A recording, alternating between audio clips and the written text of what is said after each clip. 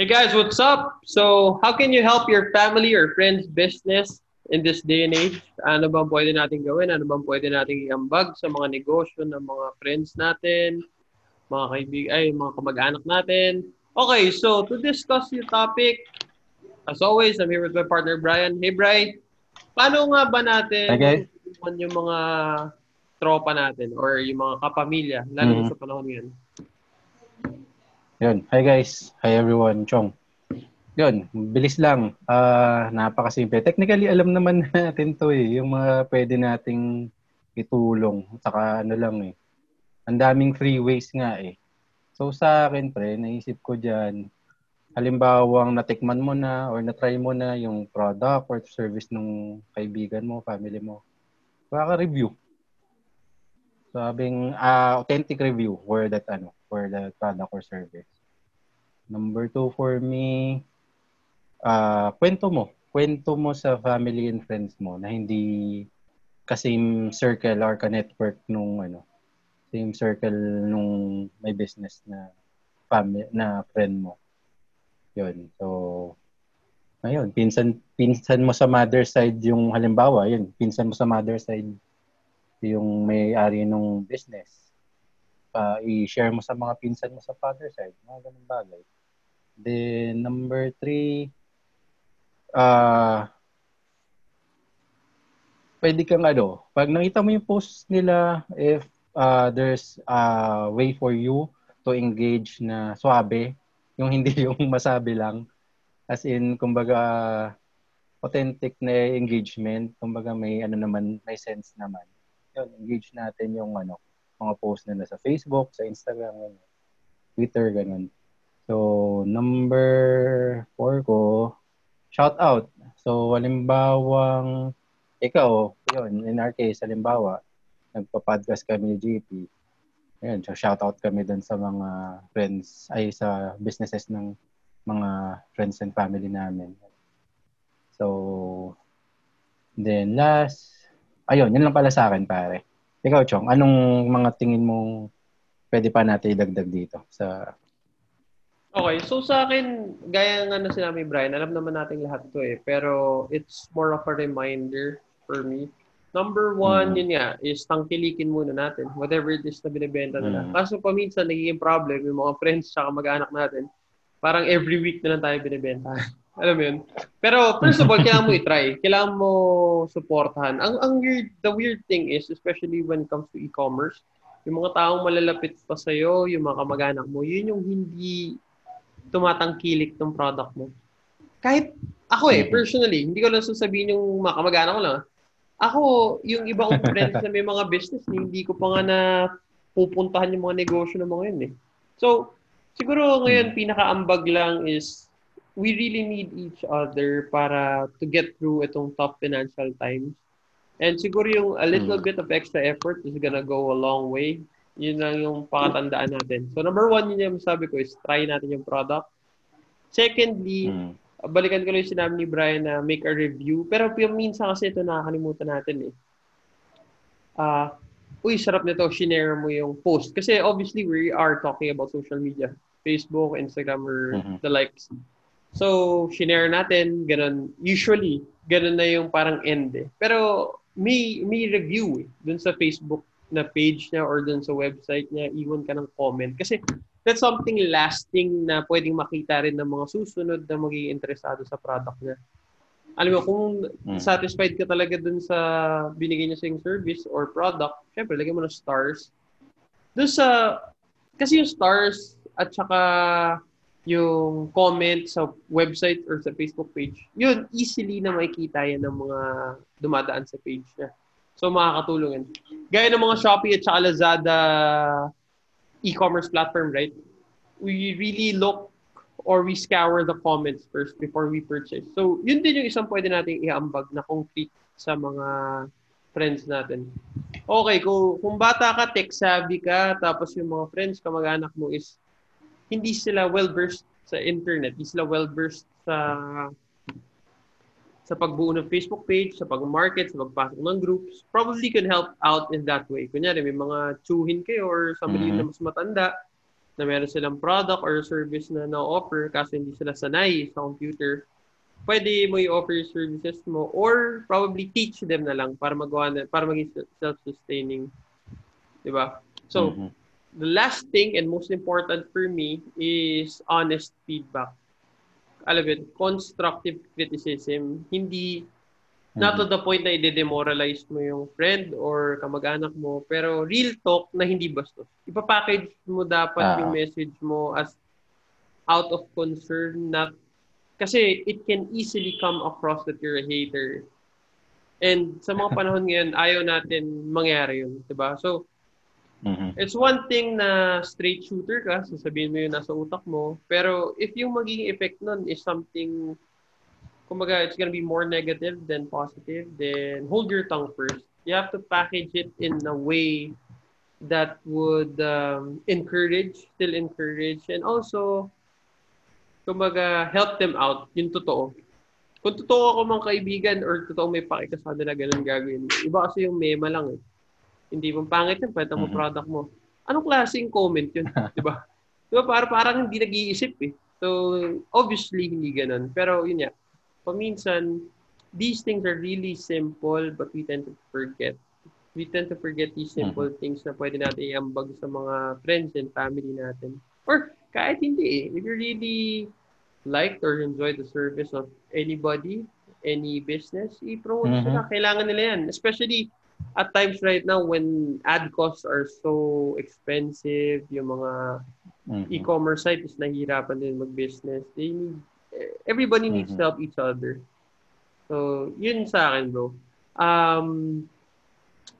Pre, ano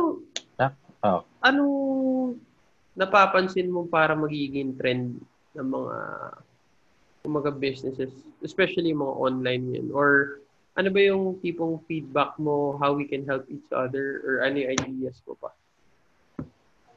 Sa akin, yun pre, before ko sagutin, just a heads up guys, yung mga simpleng pag-share, click nyo ng share button, share nyo sa stories nyo, share nyo sa timeline nyo, stories sa Instagram, and My Day ata tawag sa Facebook. Ang laking tulong yan sa reach nung, yan nga, whether negosyo yan ng friends or family members nyo, or kung kanino mang business yung na-try nyo and sobrang satisfied kayo sa laking bagay na para dun sa organic reach nila. So, yung mga free things na ganyan, so utilize natin, maximize natin. Walang hindi, yung, it goes around eh. Yung mga ganyan, and do it for sharing the love. Parang ganun na lang eh. Parang simpleng ganun, nakatulong ka ng malaki. Di ba? Or kahit maliit, pero nakatulong ka in your own simple way. Ganun. So, yun, yung sagutin ko, yung trend pare, tingin ko, kagaya nga nung shinare mo na tipong, halimbawa, tumataas yung mga ad costs. So, ngayon, survival of the fittest. Like always naman, na tipong sino yung pinaka businesses na kayang mag-adapt throughout this challenging times. Lahat naman, kaya even before naman, may mga nasagupa na yung mga entrepreneurs na challenging times eh. Pero yun nga, yung mga nakapag-survive are those who were able to adapt and doon sa changes na nangyari. So, ganun din with this scenario na nangyayari sa atin ngayon. Sino rin yung businesses na who are able to adapt? Ayun yung take ko dyan, Chong. Ikaw ba? Sino, anong tansya mo, pare?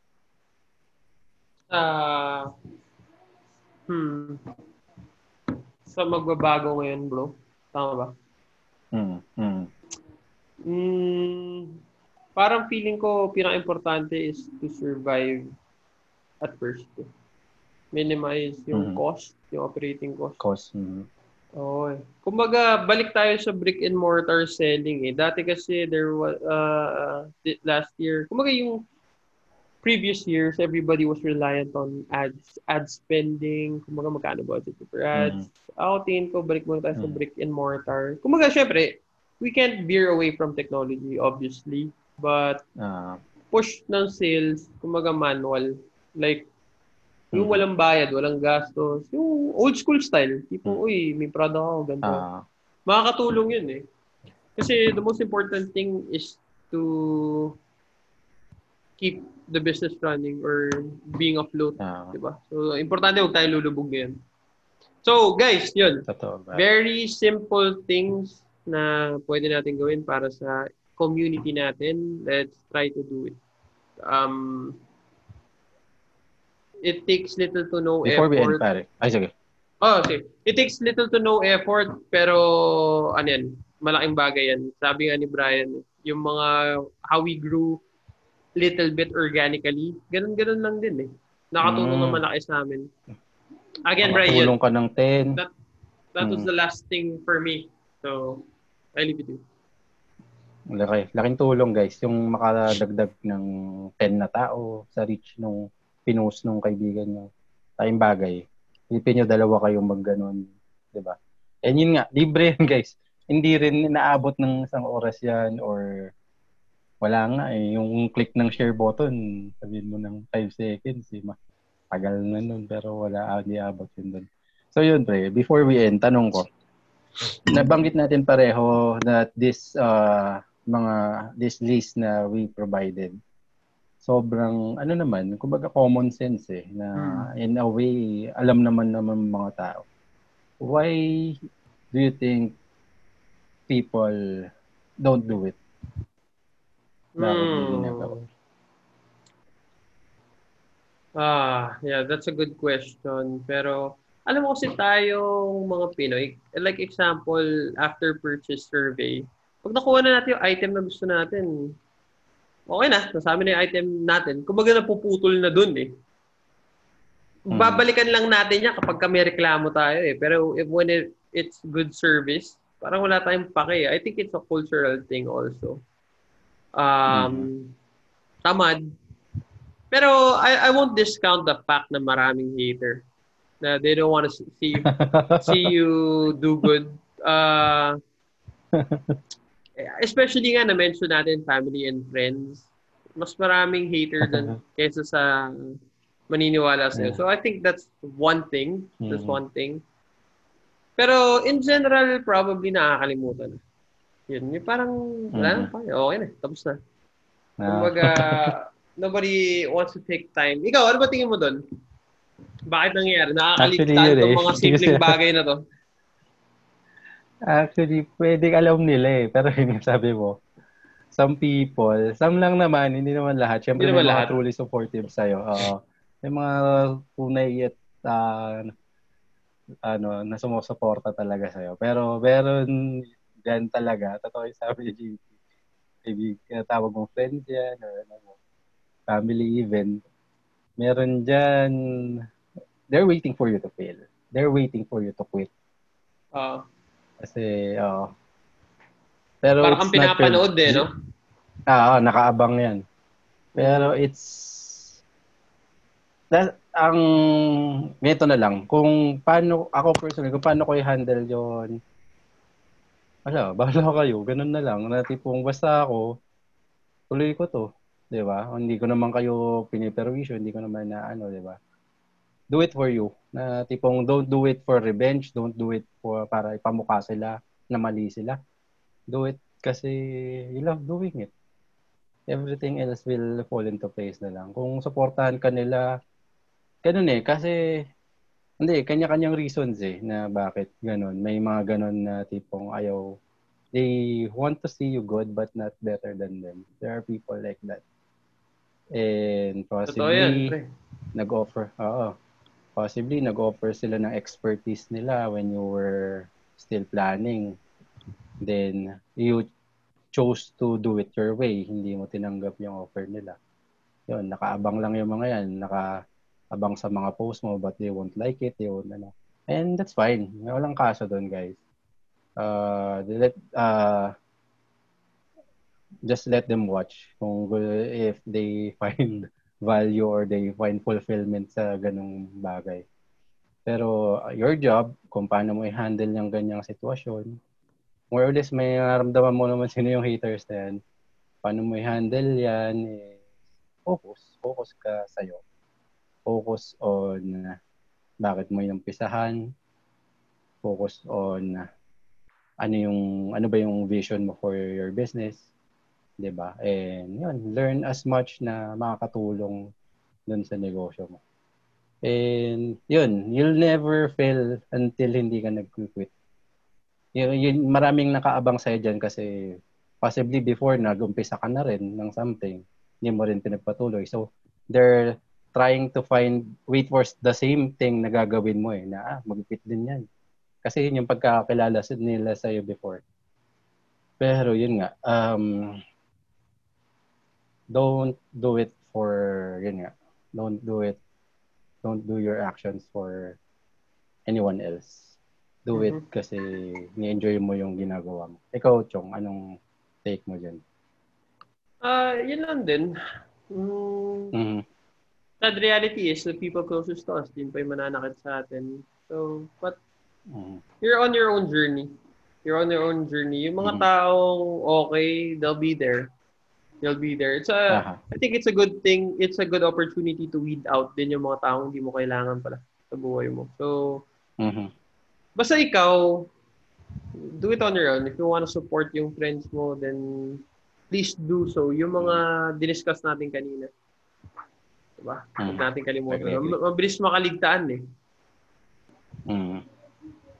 Strengthens your character, guys eh. Saka yun, pag sila nagka-business, yung mga itong haters mo, genuinely support pa rin. Kung natatansya mo kung yung maturity level mo, taas na pag hater mo sila, pero ikaw fully supportive ka dun sa mga endeavors nila. Do it for you. Ang taas na ng maturity level mo niyan. Taas na ng medyo pumapasok ko na sa alpha mentality niyan. So, yun, guys. Malaki, ang sarap sa feeling pag ganun na yung takbo ng pag-iisip mo. And yun. Okay. So yun guys, salamat for this episode. Website natin, www.imbeyondalpha.com. Podcast directories, search for Beyond Alpha Podcast, Spotify, Stitcher, Apple Podcasts, then Google Podcasts. Then YouTube channel natin. Sa YouTube kayo nanonood ngayon, click subscribe na, click the notification bell. Kung hindi, search sa YouTube, Beyond Alpha Podcast. Then yun, subscribe tayo. Then, social media accounts natin at I am Beyond Alpha. Twitter, Facebook, Instagram, Pinterest. So that's it guys. Thank you and see you next episode.